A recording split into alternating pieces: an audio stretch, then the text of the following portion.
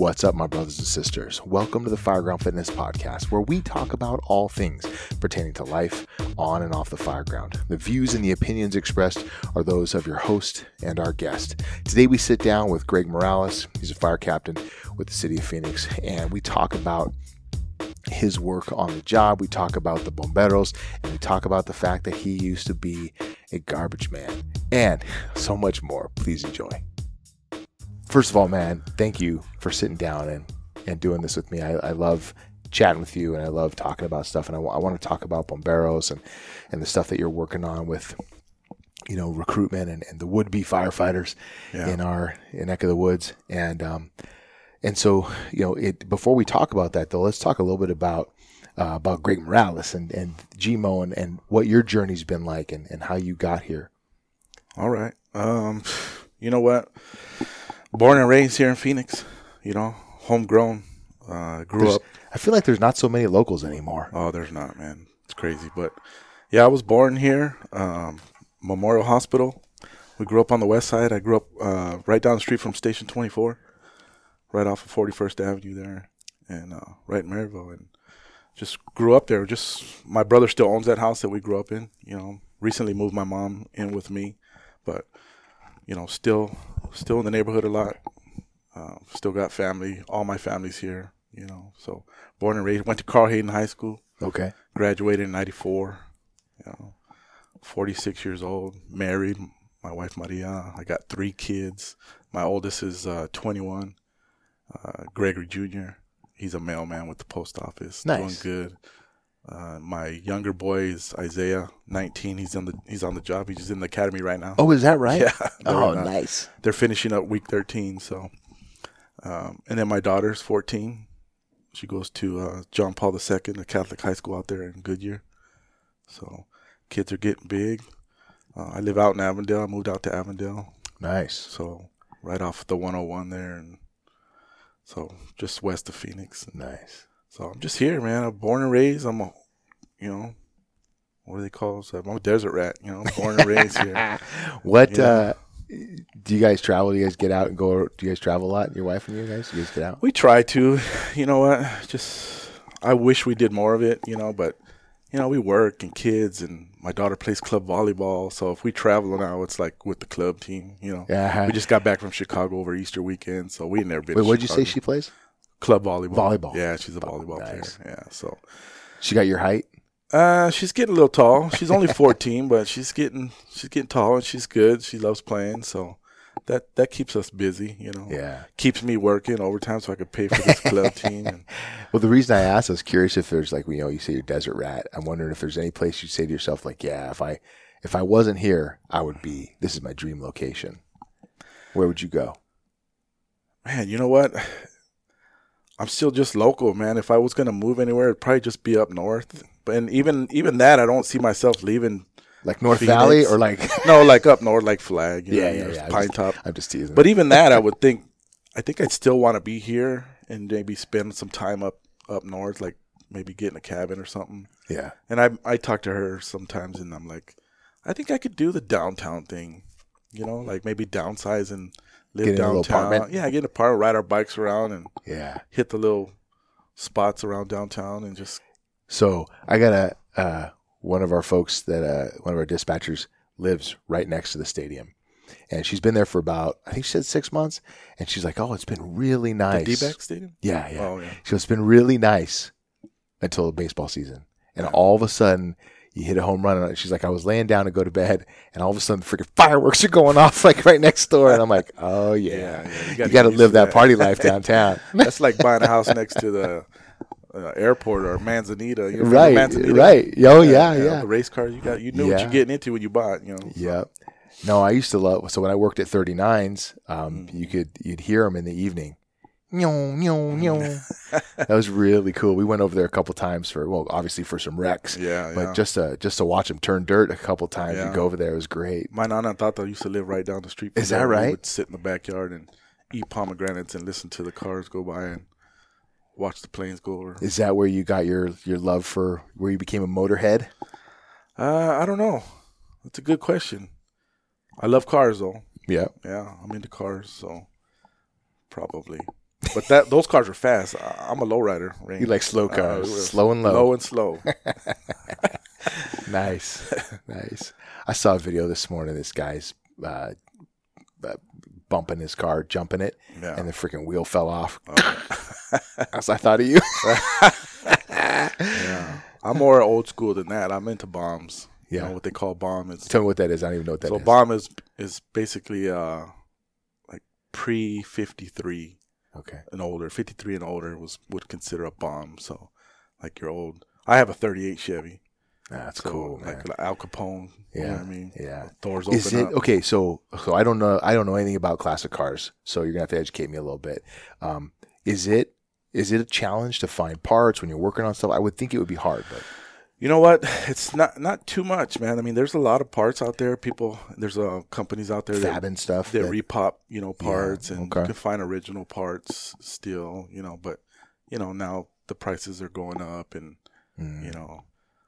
for the old cars. And then I like anything old, man. If you got an old car and you take care of it and you show some pride in it, like I like it. I'm a Chevy guy, but I don't mind somebody that's got a nice Ford or a Buick. You just appreciate the work, the artwork that goes into it. Yeah. It is true, man. I think about so I love the idea of a classic car. Mm-hmm. But then when it comes to and this is the reason this is a problem for me is because I've always been so damn broke as a joke, right? Like it's always it's my only car. And I'm like, okay, I want to do an engine swap, but I got to do it over the weekend. Yeah. Oh, I know what you're feeling. I feel you, man, because I've had this car, and I just barely got it on the road, and it's not even done. I don't got no paint. I still need interior, but, I drive it around here and there. We just had our little car show. Did you hear about that? Yeah. How was it? It was good. We had a good turnout, man. Nice. A lot of cars, a good mix of cars, some hot rods, lowriders, customs. The Bug guys came out. Nice. The C10 truck guys came out. Are they kind of like a special class of the Bug guys? Like they don't get so much respect. They're hippies, you know what I mean? But I like them. I like to hang out with them.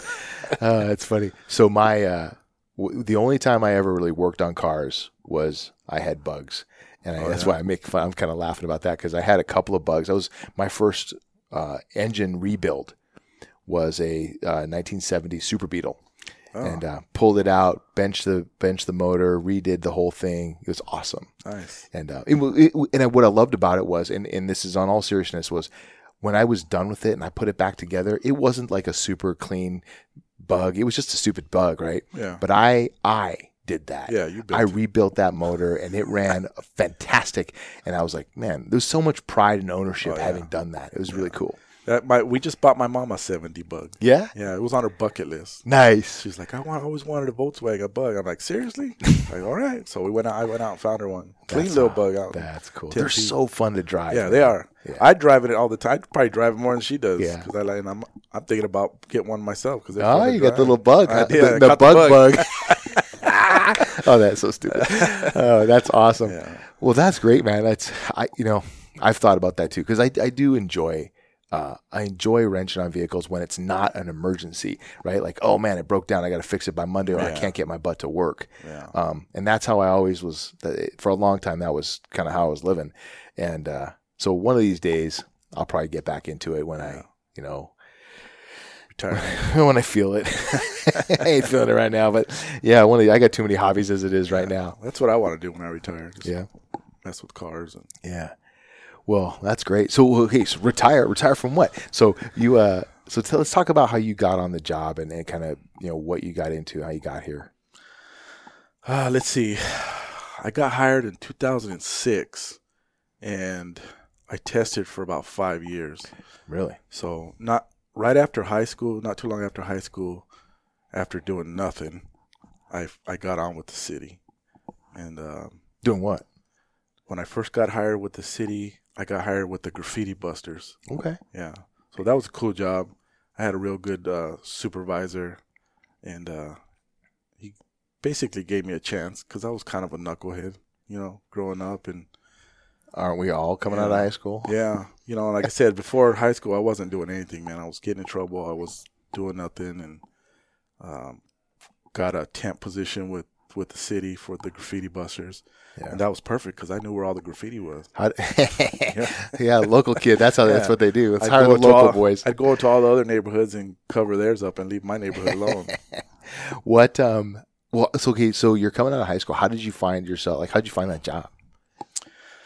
I don't remember how I came about it, but I might have even been through a temp service, but it was like me and my cousin and a couple buddies and even my brother at one time. We were working through this temp agency, and I just liked it. It was fun. I was, working for the city. I felt, even though I was a temp, I felt like I was working for the city, and it's kind of crazy. I think back, where I grew up in Maryville. I grew up, I graduated in 94. So, the early 90s, it was rough. You know what I mean? It was a lot of gangs, a lot of drugs, and just not much going on. And there was a feeling out there in my neighborhood, and I'm sure a lot of my generation in that time in the west side and the south side, if you got on with the city, it was like you made it. Mm-hmm. You know what I mean?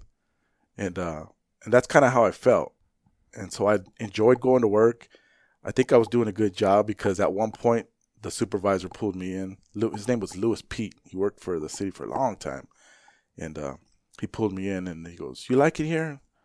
I said, "Yeah, Mr. Pete, I like working here." And he goes, "I've been watching you." He goes, you do a good job and this and that. He goes, I'm gonna give you a chance if you want to stay working. He goes, "But I'm just letting you know, I'm letting all your buddies go." So they let all my friends go and my brother and everybody else because it was all temps. Right. And he kept me on, and that was kind of like my start. He gave me a shot, Yeah. And I appreciated that. And I worked with the graffiti busters for a few years, and then I ended up getting on part-time with human services. Okay. Yeah. Fire is actually my 6th department within the city right? that I work for. Yeah.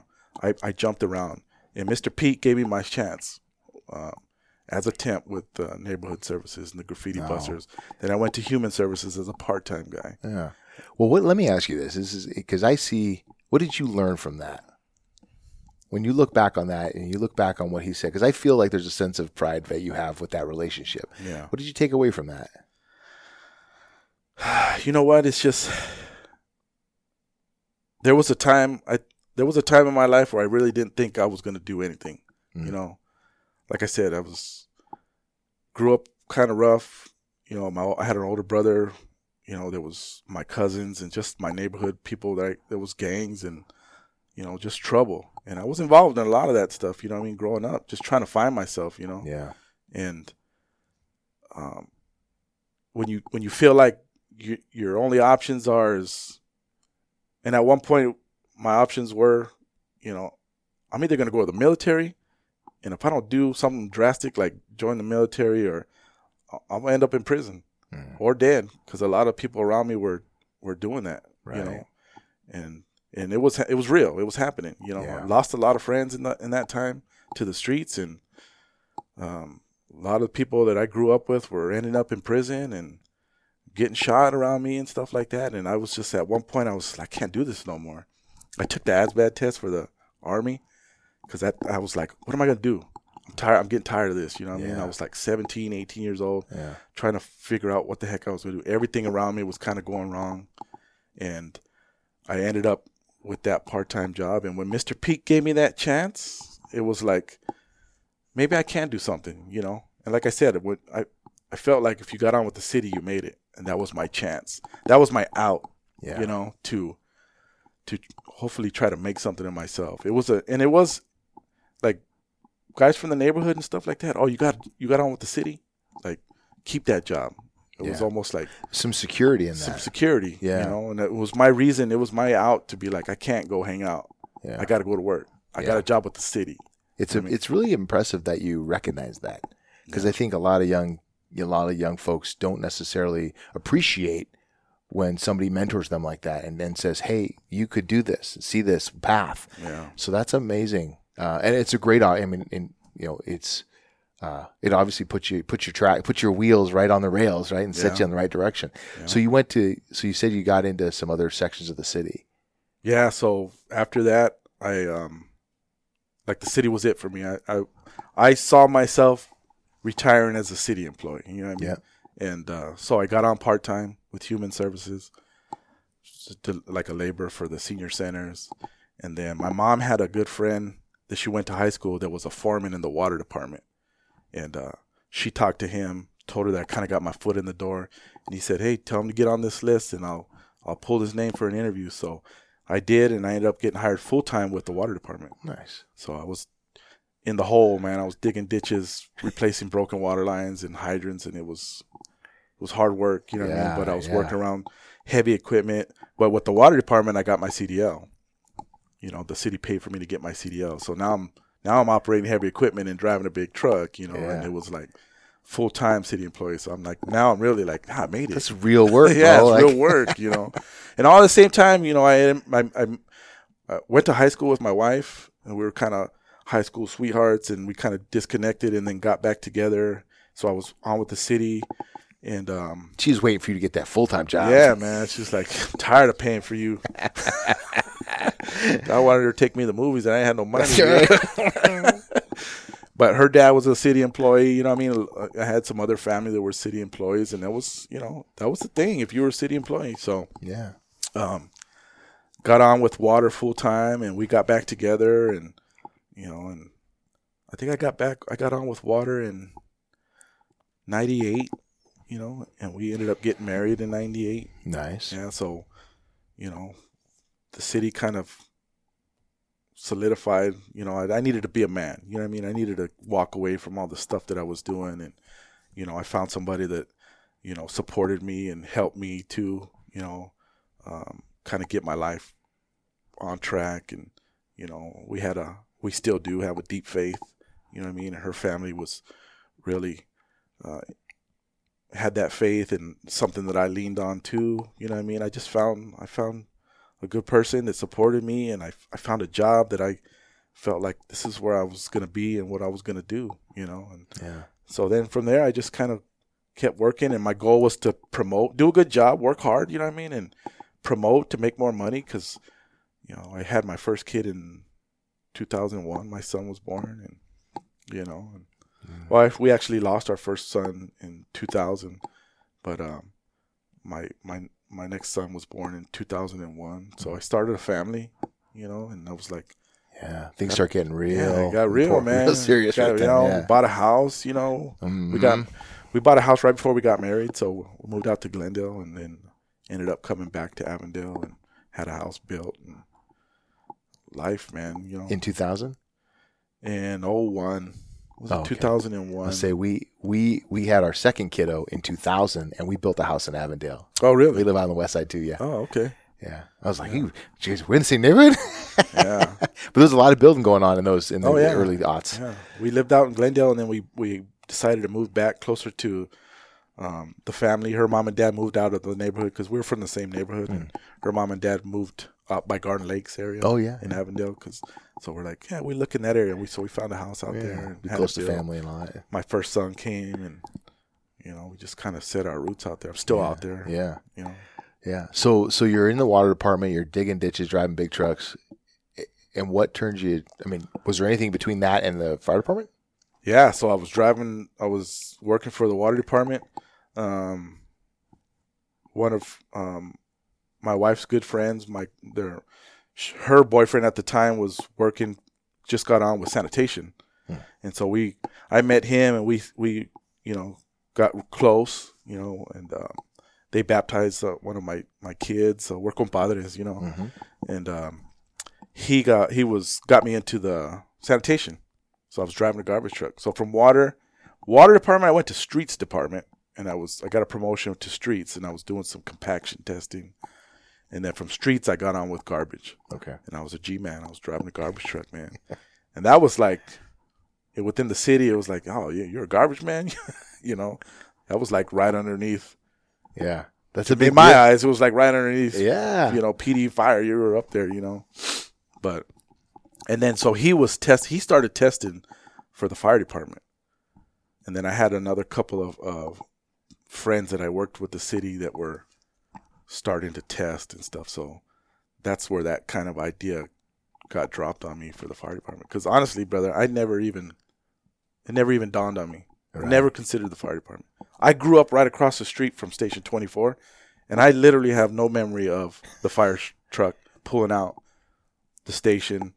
I didn't pay it no mind. It wasn't on my radar. You know what I mean? Right. It was just part of the fabric of the neighborhood, not another thing. Yeah. The neighborhood was more. I was focused more on the neighborhood and my partners and my homies in the neighborhood, and hanging out. And I don't have any memory. You know how some people are like, I wanted to be a firefighter when I was little. Oh, yeah. Every time the truck went by, woo. And I was almost 30 years old before it even dawned on me that, that I could even become a firefighter. Yeah.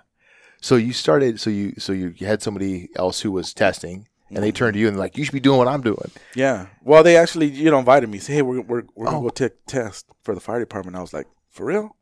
He's like, yeah. That's a job? Yeah. Like, we could do that? Yeah. And so I was like, all right. And so I went and applied and took the test and didn't go very well. What was that like? What was that process like for you? It's funny, man, because now, in my role with the Bomberos and just the years, that I've been doing this, I can look back and I say, man, you sound like an idiot going in that interview, that first interview. I had no clue. So did you make it? So you took your first test? Did you get all the way to an interview? Yeah. I took my first test and took the CPAT. Remember, the city at the time was doing the CPATs. Oh, yeah. It was part of the process, going down to the Civic Plaza in the basement. And, so I was, working with my buddies who were doing it. We were working out and figuring out what you had to do. And I was like, man. So I got through that. And, the first year I tested, I made it all the way to a first-round interview. And they were just like, man, we'll see you next year. I didn't have a clue. Didn't know, I wasn't involved in a mentorship with the Bomberos or anything at that time.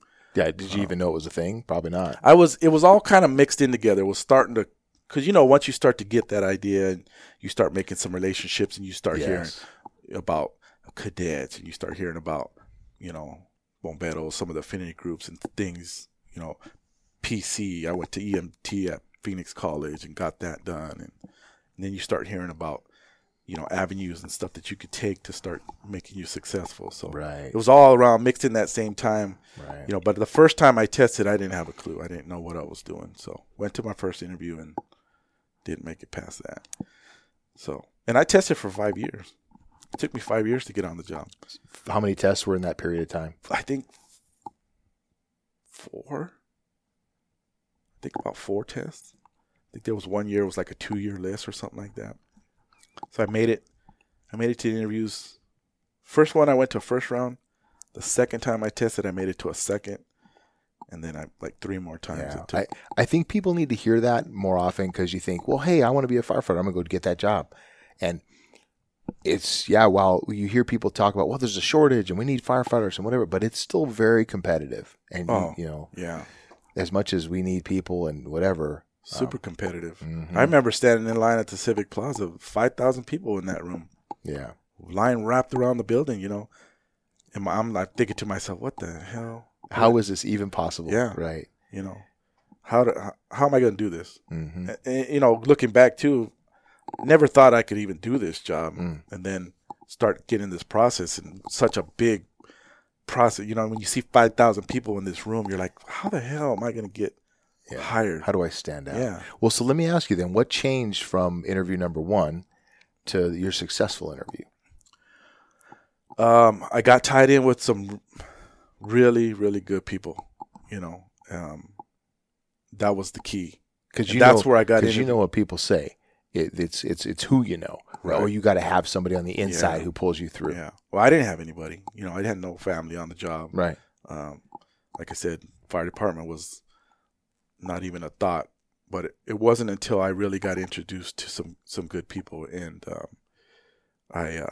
my first interaction with somebody with the fire department, my sister-in-law worked with a lady, and she was married to Ernie Sevilla's wife. Mm-hmm. And he worked at, remember Ernie, he worked at 22 for years. So somehow we got hooked up. He said, yeah, come see me at 22. So I went to knocking on the door at 22. And Ernie was old school. He was on the job forever, So what do?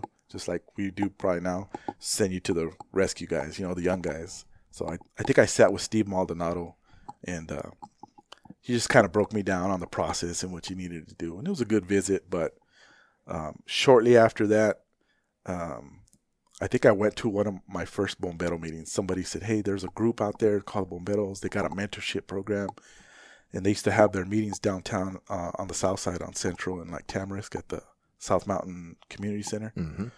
went to one of those meetings, and that room was packed, kind of intimidating, and then some of the leadership at that time were a little intimidating too, So I was like, man, I don't know about this, but there's like, this is the place to be, and it was good.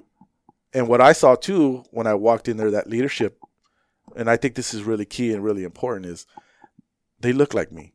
You know what I mean? They were all Chicanos. They were all Mexicanos, the board for the Bomberos, And that was part of their message too, is, we're trying to help our people get on this job and show you what you need to do.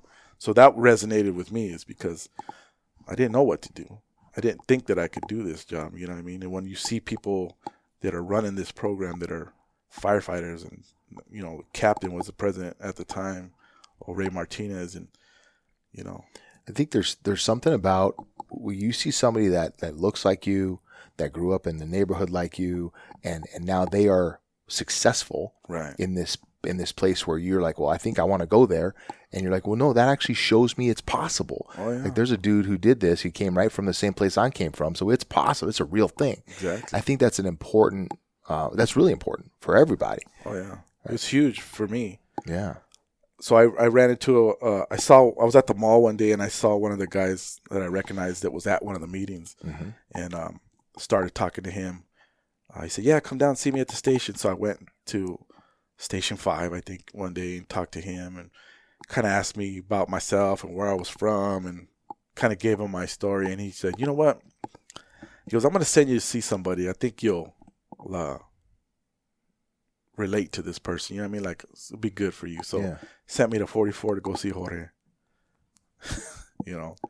First time I ever met him. And, I think he was the engineer at the time over there.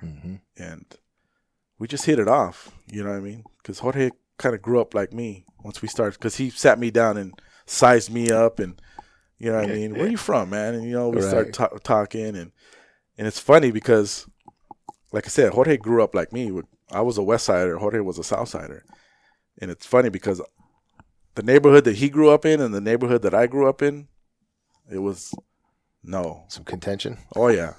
from way back in, for years and years, when the two neighborhoods, and I went to Carl Hayden, those guys from the South Side, we all went there. So long history of neighborhoods that didn't get along, and it was like, oh, you're from there, and it was like guys would fight, you know what I mean, and or worse, you know what I mean. Yeah. And so, but he was cool, We just kind of got my story, and and invited me back, and I started working with him, and he started mentoring me, and we're best of friends today, and so it was there, and then I also got sent to 24. And at the time, Danny and Sammy and everybody was, Danny was skipping, and Sammy Chavita was in the back, and Teddy Jam was driving, and, Did Sammy take a special interest in you and your shared occupations? Well, we did, because Sammy used to work for the city before he got on. Didn't he work sanitation? Yeah. I seem to remember that. I think he worked for aviation. Don't know why I remember that. Oh, okay. I had him pegged as a sanitation guy. Yeah. So I worked down the street from 24. I guess it was called Glen Rosa Yard. So when I got off of my route driving the garbage truck, I would go straight to the station. So I'm showing up in a city uniform, you know what I mean, and riding and spending time. And again, I showed up to that station, and the majority of the station, just especially Engine 24 at the time, they were like me. They looked like me. They talked like me. They were from my neighborhoods, you know what I mean? And I just felt at home with these guys. And I think they took a liking to me, and, kind of took me under their wing too. So I got tied in with Jorge down at Station 44, which is in heart of Maryville. You know what I mean? I got tied in with Station 24, which is a station right where I grew up, right in the middle of my neighborhood. Now you can see it. Yeah. Now I realized it was there. Oh, this is what it looks like, And then I always wondered what this building was.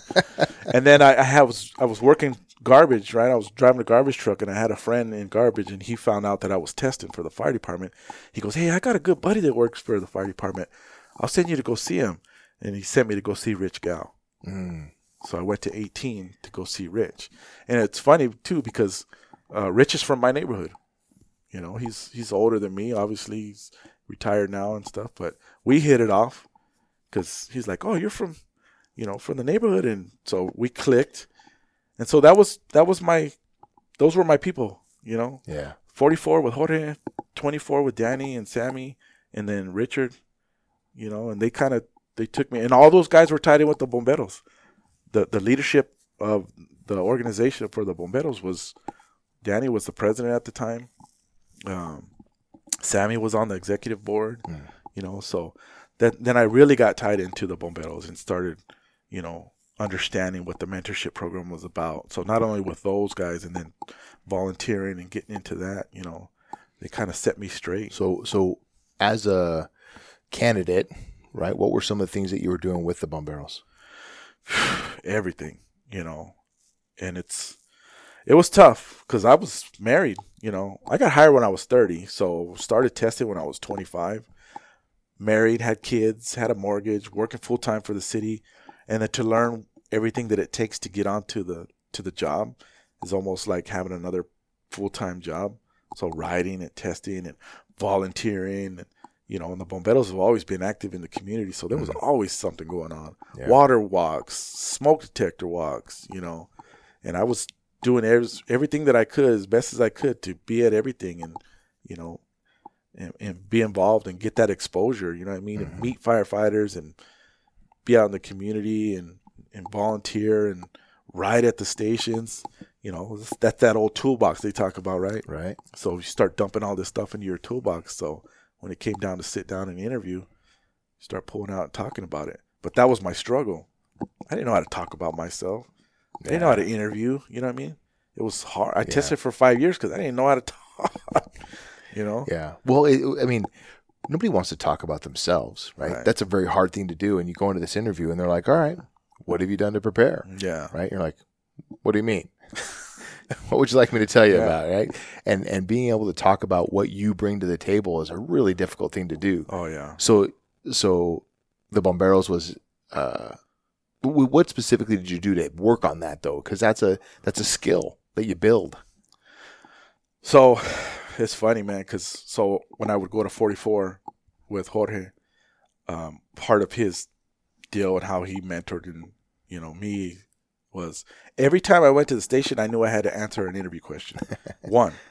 And they'd sit me down at the table and they'd, like a board, you know, say, all right, what have you done to prepare? Or why do you want to be a Phoenix firefighter, you know? And so I used to sweat going over there. Yeah. Because Jorge was no bullshit, you know. No, it was like. Still isn't. No. He would sit there, and I knew it would stress me out because I'd be at home working on my stuff, you know, getting ready. Because I knew when I went to the station, I had to answer an interview question before I left. Yeah. We'd ride, and, you know, I'd help out with the booters and do all that kind of stuff. But at some point before I left, I had to sit down and answer a question. And there was a lot of times, man, where, you know, I'd be rattling off stuff, and Jorge would say, hold up, wait. That sounds like shit, man, you know. What have you been doing? Yeah, you know, did you even think about this before you came here? He would check me at the waste door. My you time? know? Go home, man. You know, go work on that. That's not what we talked about. So you know, funny. And humble me, like break me down. But I needed that. Really, looking back, I needed that because I think I learned well that way. He would check me at the door if I was coming with some nonsense and be like, nah, we're not doing that. You know, go home. And the other part of that too was Richard. And so Richard lived on the west side, and Richard actually invited me to his house because he was mentoring a couple other guys too. So Richard, you know Richard could Did he make you hit mitts before you start talking? No. But sometimes we would work out. Sure. You know, we'd work out, and then we'd do some interview stuff. And you know, Richard could talk. Yeah. And Richard's deal, Richard was different from Jorge because he would tell me. He would ask me, we'd sit here and have a conversation like this. Tell me about yourself and where you came from, and what you do with the city and all that stuff. And then he'd say, okay, here's a question. Like, what have you done to prepare? And he would answer the question for me. With your stuff? Yeah, like me. And I'd sit there and be like, damn, why can't I say that? You know? That's what he'd tell me. That's what you need to say. Yeah. That's how you need to sound. That's how you plug your stuff into the fire department and what you're bringing to the table, like you said. Right. And so I learned a lot from Richard, man, because he would break me down too in a different way So between the two, they finally got me dialed in to where I could sit in front of a board and sound decent. At least represent yourself. Yeah, it was hard. It was really hard. Yeah. The whole process, was hard, but I always scored well on the written. I always passed my physical stuff, but it was sitting at the table in front of strangers, talking about who you are, where you're from, what you've done, and how it relates to what you're bringing to the Phoenix Fire Department and what they're looking for. Yeah. So they died over the years. They died. It took 5 years. Yeah, I've heard story of guys, taking 8 to 10 years and finally getting on the job or finally giving up or whatever. But it's so important. We talk about. I'll go back to something I said earlier, which was people have this belief that you have to know somebody. Right. And it's not, I think they think that for the wrong reasons. They think you got to have an inside guy to pull you in, pull to the organization. But it's not that. It's having a relationship with someone who can pull the stuff out of you to help you be more successful in the process. Yeah. Right? Help you understand the nuances of how you navigate the system. Right. What are the things that you say in an interview that makes sense and will help you through the process, will help you represent yourself to the organization in a way that's meaningful, right? As opposed to just going in there and, wasting everyone's time. Yeah. And it's tough, what I mean? And it takes somebody like that to bring, we're looking, and we do it today even now. Like, I'm looking for the real you. What are you bringing to the table? When I sit with new guys and talk with them and, our guys that are in our mentorship, and I want to hear that. I remember how they brought it out of me, but I want to hear that out of them. Your realness. We're, like you said earlier, we got a good bullshit meter. Don't sit there and BS me. Like, I want to hear about you and what you're bringing to the table and how you are going to make this department and this organization better and relate with us, because I'm living with you for the next, 25 years, 30 years, that kind of deal. So those guys were able to bring that out in me, and it's important, man, because, I think it's important for looking back on a guy like me. I mean, I was 30 when I got here. I wasn't a kid, but I relate it now to some of these young guys that are coming on, especially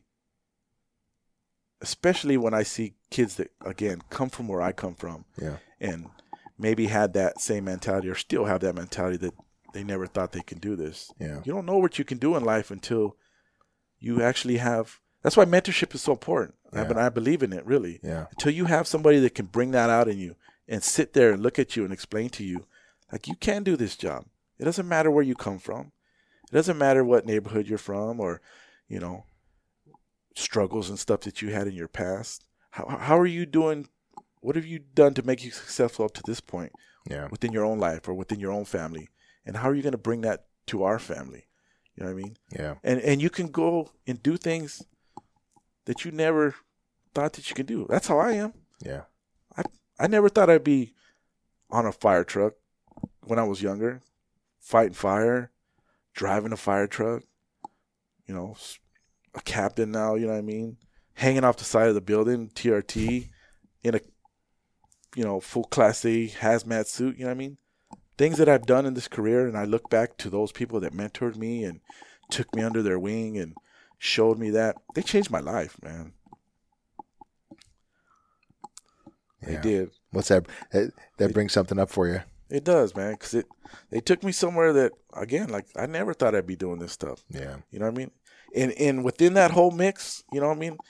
I always took care of my family. I always loved my family and wanted to provide for them. But, man, this job has changed my life. You know what I mean? And again, allowed me to do things and see things and go places that I never, growing up in my neighborhood, thought that I would do, So I've always been involved with the Bomberos. I've always been involved with this organization because first of all, I told them that I was going to get back and want to be a man of my word, But actually, I believe in what we do. I believe in mentoring this next generation, and bringing these kids up and giving them those same opportunities that I had. Yeah. It's been 17 years. I got 17 years on the job now and, 25 going on 26 years with the city. It's been a good ride. Yeah. That's awesome, man. And I can't help but think, you go right back to Mr. Pete Mr. Pete. And what he took a moment, whatever, a very small amount of his time to say, hey man, the work that you're doing, that's good work. And that made a difference, right? Just stopping to point out to somebody, hey, this is you're doing the right stuff right here. And because of that, I'm going to kick this door open and push you through it. And that, I think it's important as leaders, whatever level in an organization that you're at, if you are, we all have the capacity to lead from wherever we are. And particularly when you have a position of authority and you have to be a leader, it's important to look at the people that you're surrounded by and encourage them by pointing out when they're doing the right thing and rewarding that behavior with a little bit of attention, with a green sheet, with opportunities, and say, hey, I have a good friend who said, you know what the reward for good work is?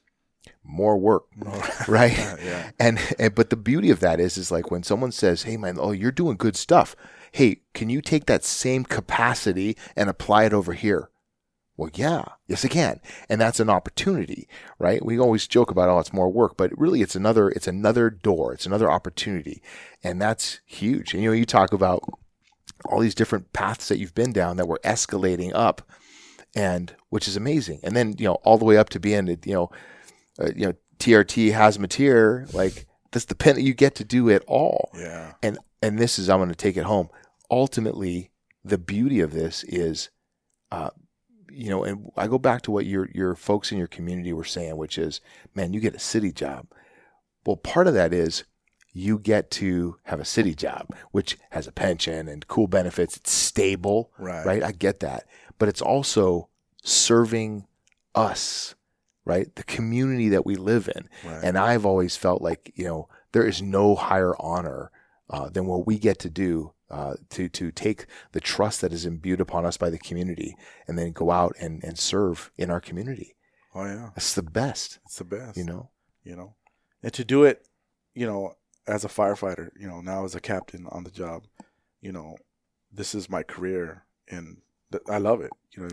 Just what you're talking about. The other side of that is the organization, it's just embedded in us as firefighters to go out in our community, right? 24/7, we're those firefighters 24/7.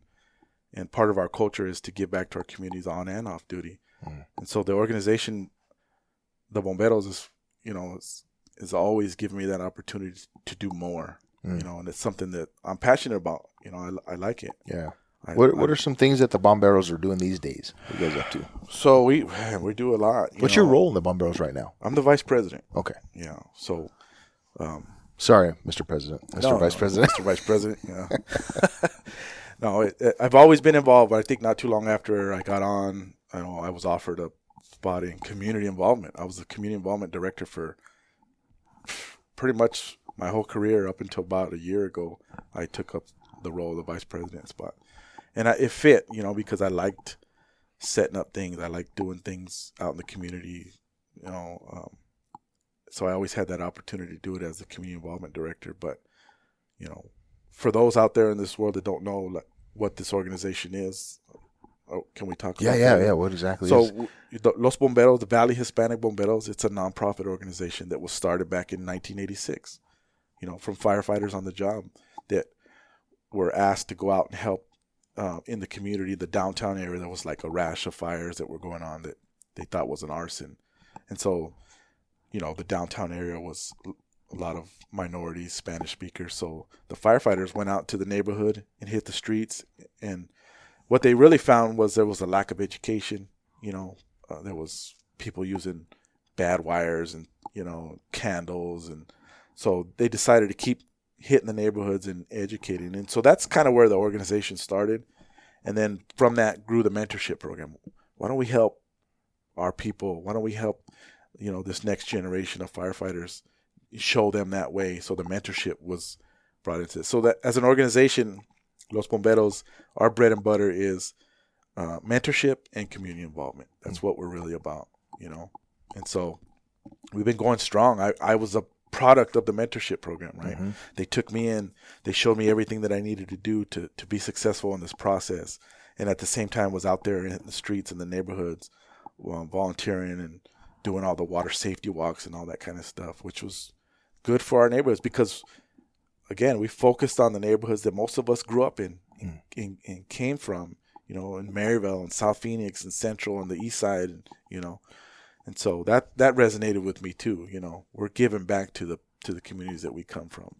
So again, I always said I was going to give back, and I've tried to live that and live up to that promise that I made. You know, because of that reason, this organization helped me get to where I'm at today. You know, and so now as a vice president, you know, we're still active. We do a lot out in the community. We have a pickleball tournament that we created, you know, and that money goes directly to our scholarship program. We give scholarships to kids from like Franklin High School, which is downtown Phoenix, I mean, Central Phoenix, and all those kids come from the neighborhood from around there, right? We give scholarships to some of those kids. We just did that car show that we did. We raised all that money. We're giving it to the Tolleson Elementary School District, to their autism program. You know, we still do all the smoke detector walks and water safety walks, and we have relationships that we've built through the years with the community centers and organizations in the neighborhoods where we go help them with their health fairs and their toy drives and, you know, Thanksgiving and Christmas, and, you know, so any opportunity that we can to get back out in the community and give back. And as a nonprofit, it's good because we're a little different because we're kind of a grassroots, small nonprofit. You know, we got a strong organization that's been around since '86, but our executive board, nobody gets paid. Right. You know, there's 100% of our money that we have for this organization goes back out into the community in one shape or form. You know? That's awesome. And so now we're working full time as firefighters. We're family men. You know, we're working overtime. We're doing whatever we need in our own lives, but we also give back to this organization and keep it going and running. And it's on our own time. You know, a lot of time it's on our own dime, you know, to put together and take the time to do what we need to do. Yeah. Well, I can tell you, man, that the impact that you guys have, you know, I can't measure the impact you've had in the community. But what I will tell you is I know hundreds of firefighters who have come through, have been touched by the Bombero organization in one way, shape, or form, and that has shaped their opportunity in this organization and influenced their ability to get on the job and change lives. Because, well, let's just say it like it is. Becoming a firefighter is a life-changing event. And for somebody out of the community who didn't know that was a thing, and, you know, they see a guy and they go, hey, that guy looks like me. You know, that looks like my uncle, or, you know, whatever. Like, that could be me. And then suddenly they go, wait a minute, I didn't know that this was an opportunity. Right. And then getting connected and being able to get mentored and told, like, hey, bro, you can do this. And here's what this looks like. Here's the path. And you illuminate the path. And you go, right this way, bro. And start, you know, and you give them kind of the hard truth about how to do this.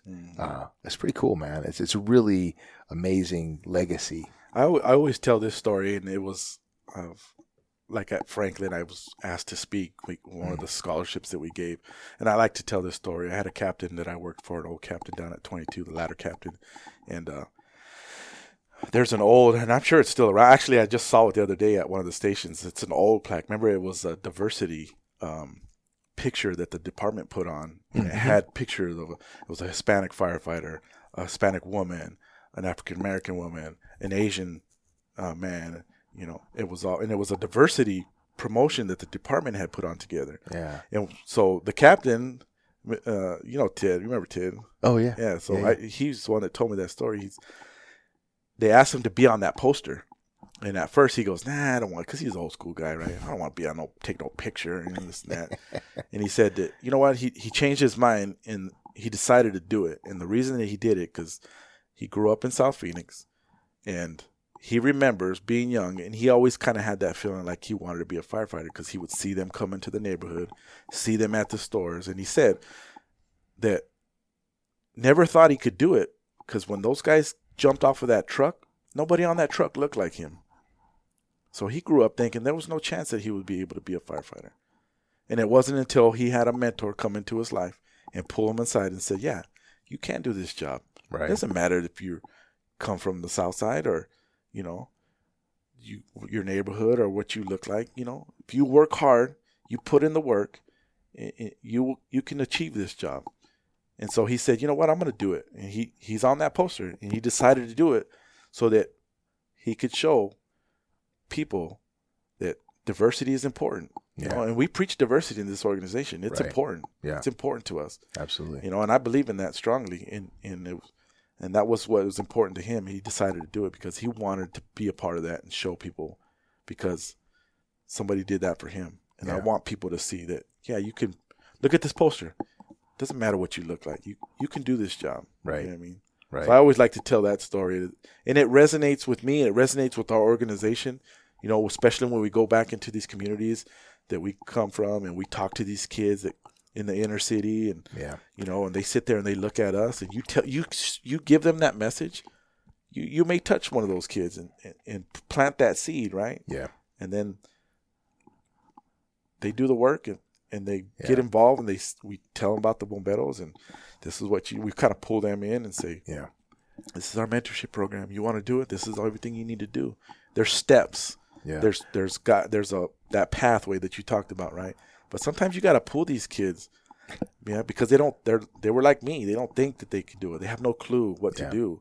They think their path is, you know, something different, something be a social media influencer. Yeah, I'm gonna start a T-shirt company. You know what I mean? Like that. You know. No, I'm gonna have a TikTok account. No, you can't. You need to work. You need to be. You know. Come on, bro. TikTok's work. Yeah. But you're not buying that. It is for some people, but for the majority of us, you know what I mean, we're not going to make it that way, right? We got to put our boots on, and we need to get to work, you know, get dirty, and you know, so you know those.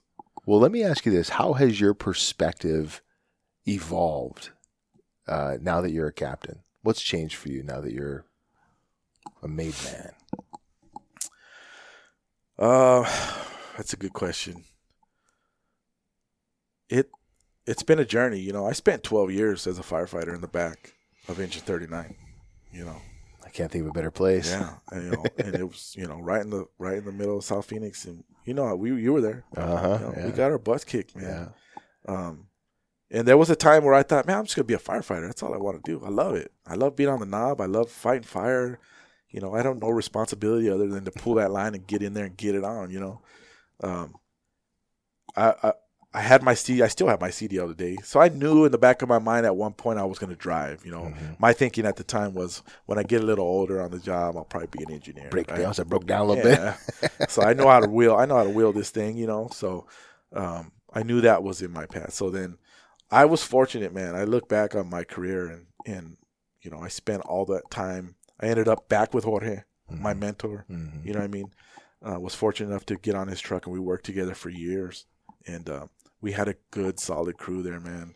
I look back on all those years, and there was, within those years, there was probably only 5 of us, you know, maybe 6 that changed hands.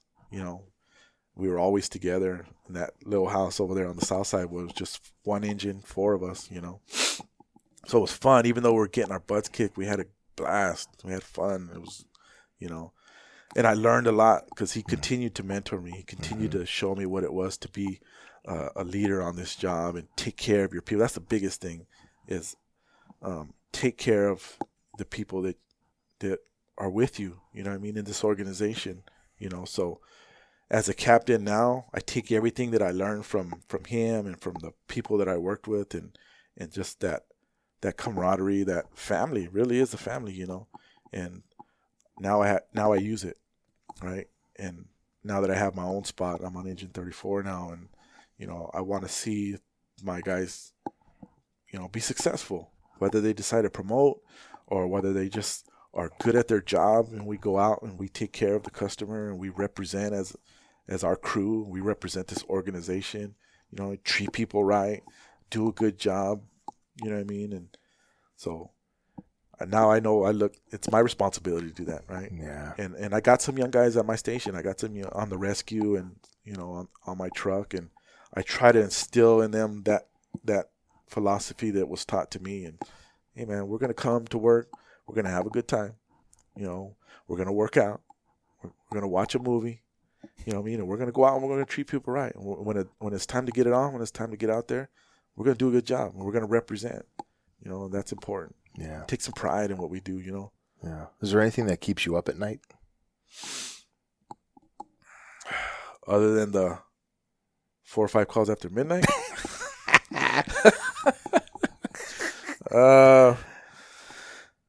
No, I mean,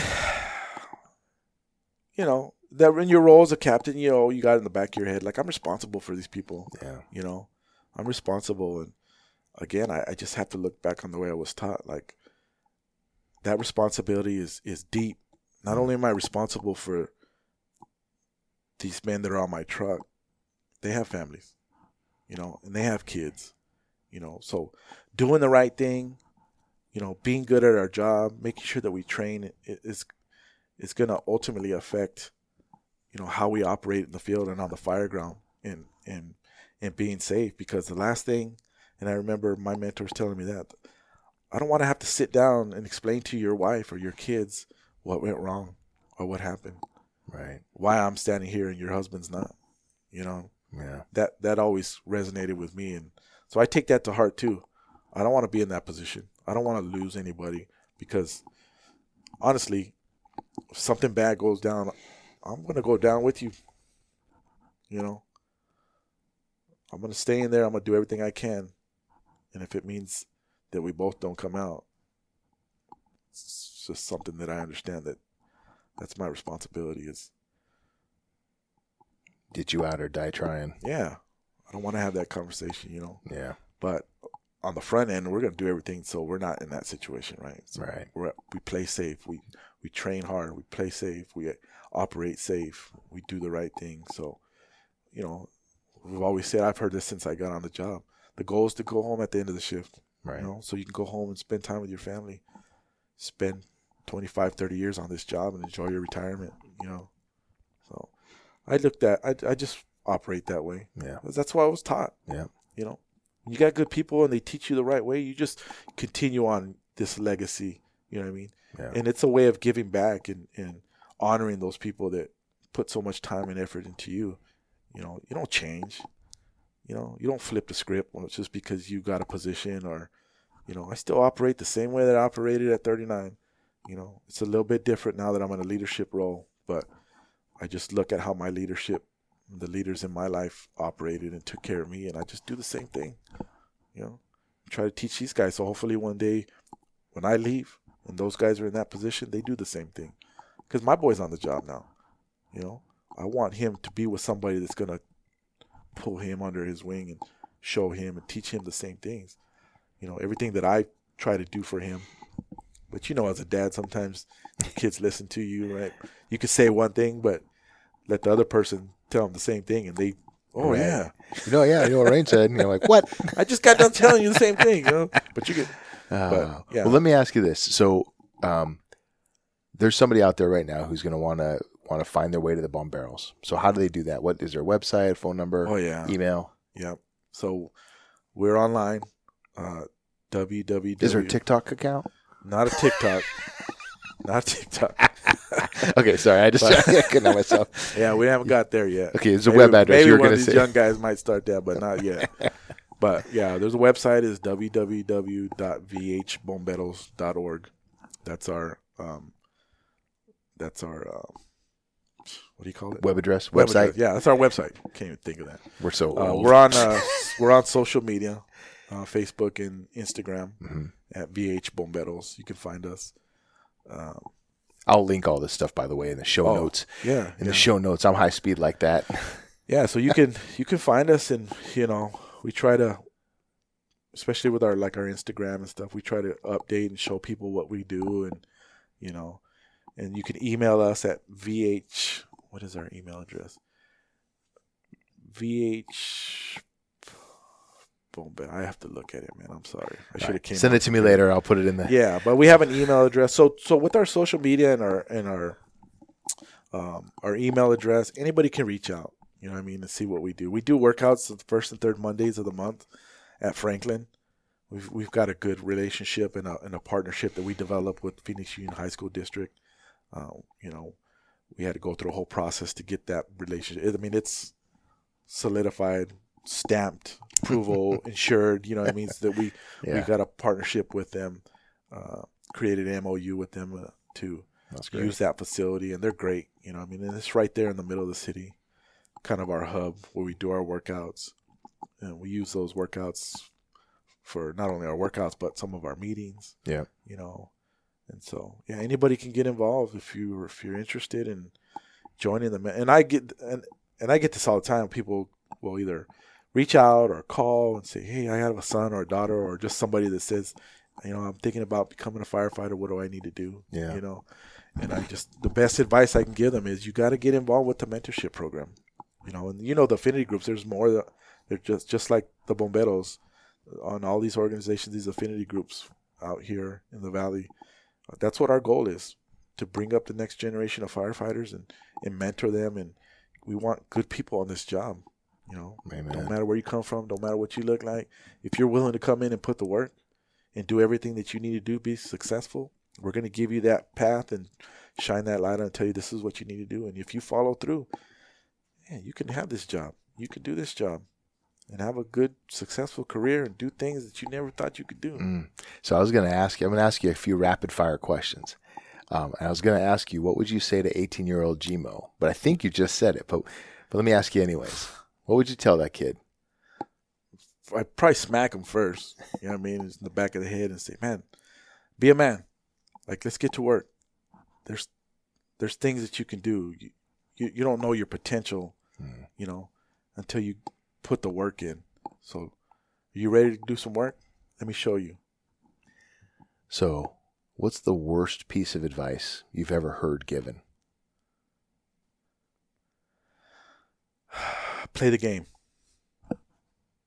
Just play the game. Just do the, just get through that. Just do the bare minimum, and after that, you're good. Like, all you have to do is this, and then you're on the job and you can just slide and, that just play. I hate that word. I hate that phrase, man. Just play the game. This ain't a game to us. This is our livelihood, right? This is our profession. This is something that we expect everybody to take pride in, whether you got 5 years on the job, 15 or 20. There's no playing the game. That work ethic should only get stronger as you go through this career. And, part of that is working hard and being that example and, teaching others. There's no sliding in here and just kind of kicking back and, so. So I'm going to flip a script on you. What's the best piece of advice you've ever been given?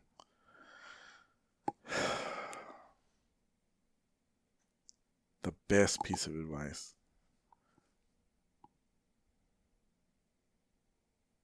Man, I don't know. It's a hard That's question. a tough one, man. Mm-hmm. I've got a lot of good advice over the years, from my mentors and people on this job. And best piece of advice is just, do what you said you were going to do. It's kind of that, nobody ever, I heard it after I got on the job and stuff like that, live your interview, but, do what you said you were going to do. I think there's honor in that, being a man and, and having respect for yourself and respect for others is, don't BS. If you said you were going to come on this job and you said you were going to do this and you were going to take pride in yourself and take pride in this job and you were going to take care of people and you were going to be professional and, treat people, all that kind of stuff. Do what you said you were going to do, right? You sat in front of a group of people to get here and you were going to do all this. It shouldn't change just because you're off of probation, just because you got 5-10 years on the job, do what you said you were going to do in your interview. Yeah. I love it. So the title of this podcast is the Fireground Fitness Podcast. So what does it mean to you to be Fireground Fit? Fireground Fit. That comes up a lot, especially in our mentorship program. When we explain to people, be Fireground Fit, and that's, to me, is, obviously the fitness aspect of it, but I think it's just being that well-rounded person, that total wellness that we teach our people, right? And I had never heard that before I got on the job, total wellness, but it's important, right? Have your stuff lined up mentally, physically. have people behind you that you can lean on, whether it's your mentors or your family. Because this is, I don't have to tell you, this is a tough job. You're going to see things that the average person doesn't see, but you're also going to do things that the average person doesn't get a chance to do, So Fireground Fit to me is take care of yourself mentally, right? Do the right things, have that support system. Take care of yourself physically. Work out. Try to eat right. It's hard sometimes, but and then as you get older, you got to adapt. You got to change, you know what I mean? Your workouts, your, everything that you do. But that total wellness aspect of it is important because, again, the goal is to have a successful career, When you take care of yourself, I tell people all this time, when you take care of yourself, we're hiring you to be on this truck every third day. We need you. We need you to be out there not only for the citizens, but for each other, on this truck. I want you to be there with me when it's time to go, when the lights come on and it's, So take care of yourself so that you can look back on your career and say, man, I did my part. And I gave it everything that I had. And I worked and I earned my retirement. I earned an opportunity to look back and I had a good, successful, long career. I had fun. I built relationships. I earned a new family, did things that I never thought I would do in my life. You know what I mean? When you walk away, I think that's important when you retire is to look back and be able to tell yourself that and take pride in that, No, that's awesome. Gmo, my brother, thank you for spending some time with me, man, and having this conversation. Man, I listen to your podcast. I hope Rain calls me one day. I want to talk to him, man. I want to sit down. So when we talked, man, we hit it up. I was like, I've really been looking forward to sitting down, man, because I appreciate what you do, and so people can hear from us, right, what this job is about, what we do, and what we believe in. It's important, right? Absolutely. Yeah. Thanks, brother. Right on, man. Hey, folks, that's all we have today. Thank you so much for tuning in. Thank you, Greg, for sharing some of your time and your talents with us. And if you are enjoying this podcast, get on over to Apple Podcasts, rate and review the podcast. Also, get over to whatever platform you enjoy and subscribe to the podcast, and this will download in the middle of the night when you least expect it. And more importantly, take the lessons that you've learned here today, find a way to bring them into your life, apply those lessons, and go on out there, kick some butt, take some names, and get some.